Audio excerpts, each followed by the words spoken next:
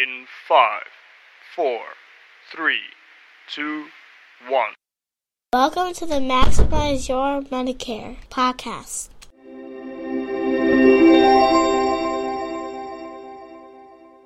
While the information on this podcast is believed to be correct, you should verify all facts. Nothing in this podcast is to be construed as financial advice. It is not the offer for you to purchase any instrument or any interest in any financial contract, including but not limited to insurance. The opinions expressed in this podcast are mine and mine alone. They are not affiliated with the Department of Health and Human Services or financial institution.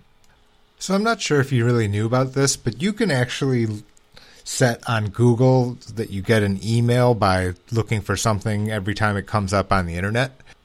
So I have a Google alert set to observation status. That way every time it shows up on the internet or something like that, then I get some email from Google Alerts and says, here's a new article that mentions observation status. Observation status, for those who don't know, is when you go to a hospital, you can be checked under inpatient status or outpatient status. Outpatient status is otherwise known as observation status. Well, why does this matter? The reason it matters is that Medicare Part A covers you for inpatient status hospital visit, not outpatient. So if you go for less than 2 midnights, then you're going to be termed as outpatient status, in which case you are not covered at all by Medicare Part A, but you are covered in part by the terms and conditions of Medicare Part B. The end result of this is that your out-of-pocket expenses In 5, 4, 3, 2, 1. Welcome to the Maximize Your Medicare podcast.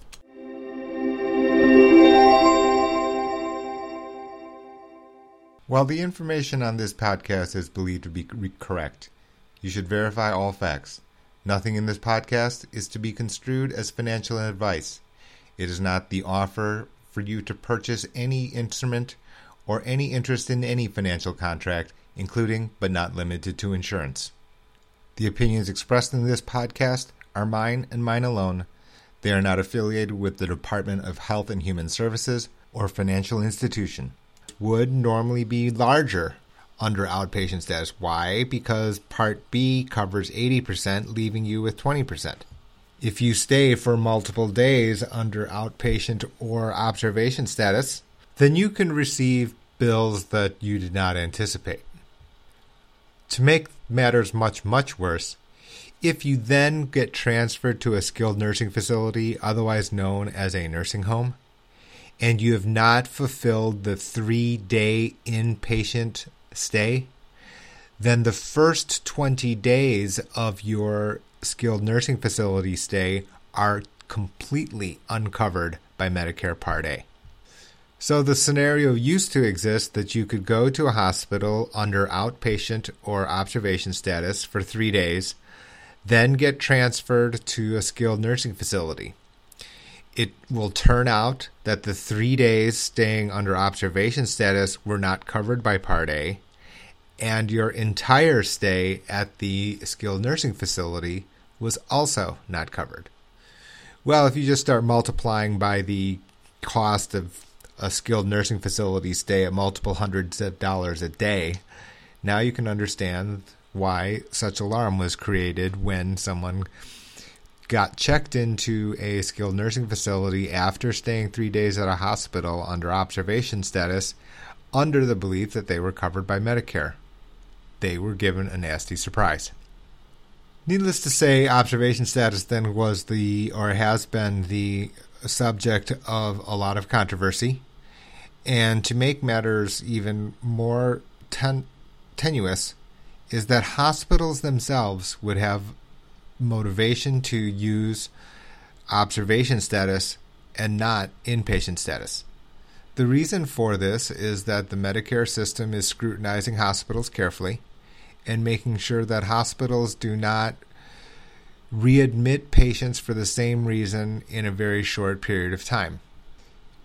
As a result, For example, the CMS, which is the official governmental agency, they would penalize hospitals for those hospitals that experienced a very high readmittance rate. So while you can see that it may be very confusing for the patient, you can understand the logic, which is that hospitals are doing the rational thing, meaning that they don't want to be subjected to this type of scrutiny. The government agency doesn't want to be the first payer of bills if hospitals aren't fixing the problem.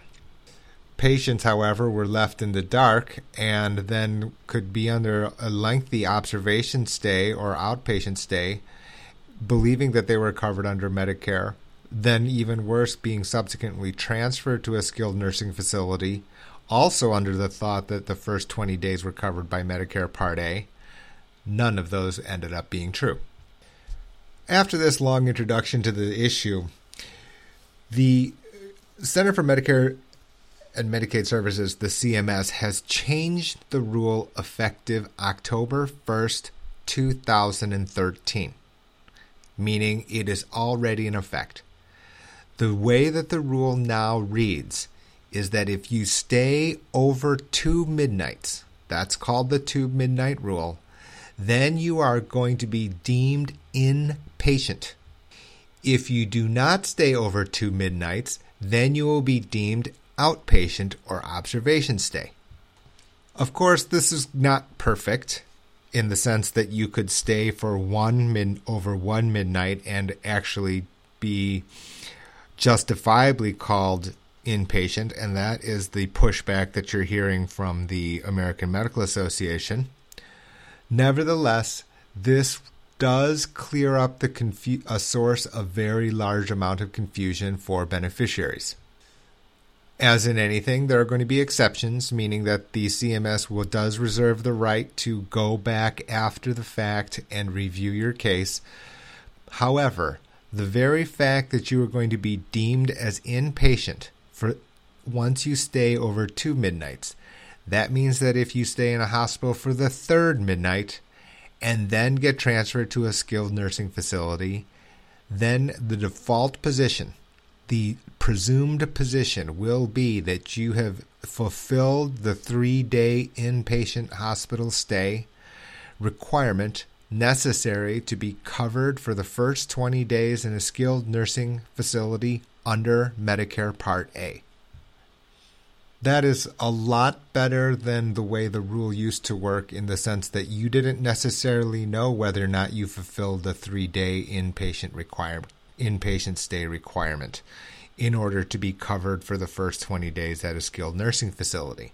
So that's the main part of today's podcast, was to explain this rule change and the fact that it took effect on October 1st of 2013, which means that it is in effect today.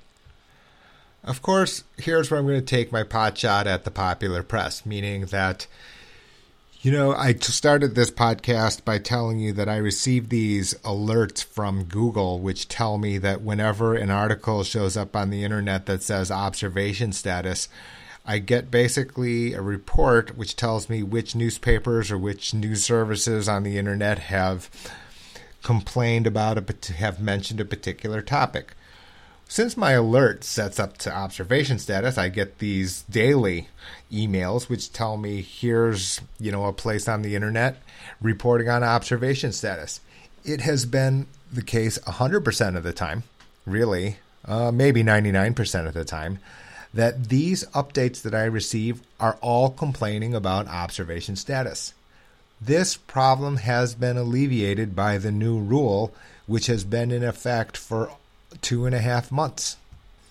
It's just another illustration that almost regardless of your point of view of Medicare, regardless of your political persuasion, you're being sent information which may be incomplete and in certain cases wrong.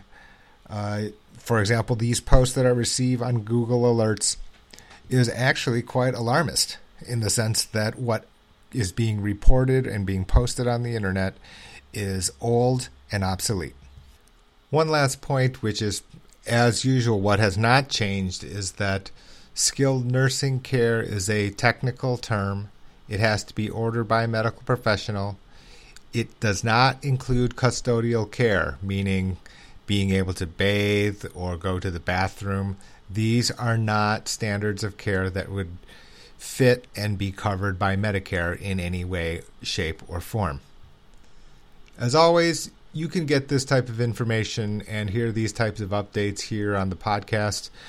You can subscribe to the MaximizeYourMedicare.com blog, where you'll see updates as they come out. Maximize Your Medicare, the book, has this type of information accurately stated. When there are changes on an annual basis, the ebook will be updated on an annual basis as well. That way you will have basically a lifetime subscription with up-to-date information, premiums, as well as cost-sharing details. Thanks for listening. I'm Jay. Talk to you next time.